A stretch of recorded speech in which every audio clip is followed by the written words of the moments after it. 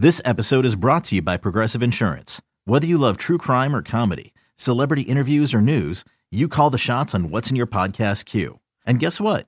Now you can call them on your auto insurance too with the Name Your Price tool from Progressive. It works just the way it sounds. You tell Progressive how much you want to pay for car insurance, and they'll show you coverage options that fit your budget. Get your quote today at Progressive.com to join the over 28 million drivers who trust Progressive. Progressive Casualty Insurance Company and Affiliates. Price and coverage match limited by state law. You could spend the weekend doing the same old whatever, or you could conquer the weekend in the all-new Hyundai Santa Fe. Visit HyundaiUSA.com for more details. Hyundai, there's joy in every journey. The Bucks never stop here. You're listening to Green and Growing, hosted by Sparky Pfeiffer and Nathan Marzion. Coming in, if you heard the tease trailer that we made, Mr. Marzion over there is a huge Jevon Carter guy, and that's kind of his guy that he's pulling for to be the kind of that breakout player for this Bucks team this year. To this point, I'm not a big George Hill guy last year at all. Like, I was ready to cut him, trade him, whatever. We don't need him back.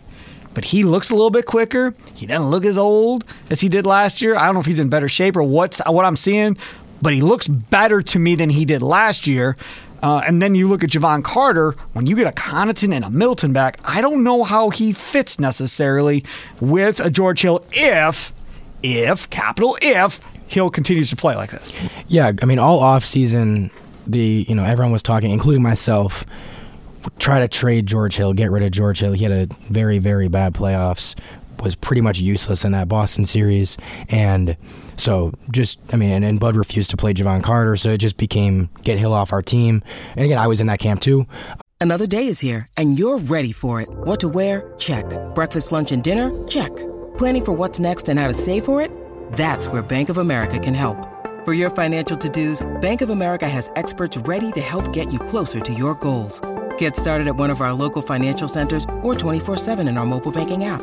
Find a location near you at bankofamerica.com/talktous. What would you like the power to do?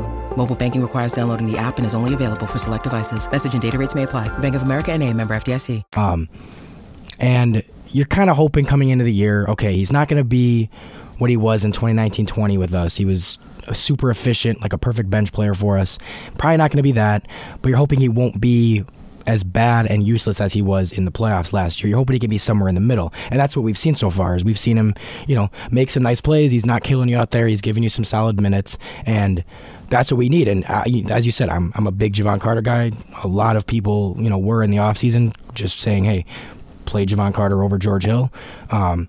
So far, George Hill's looked a little bit better than Jevon Carter, even with, Jevon Carter got that starting job.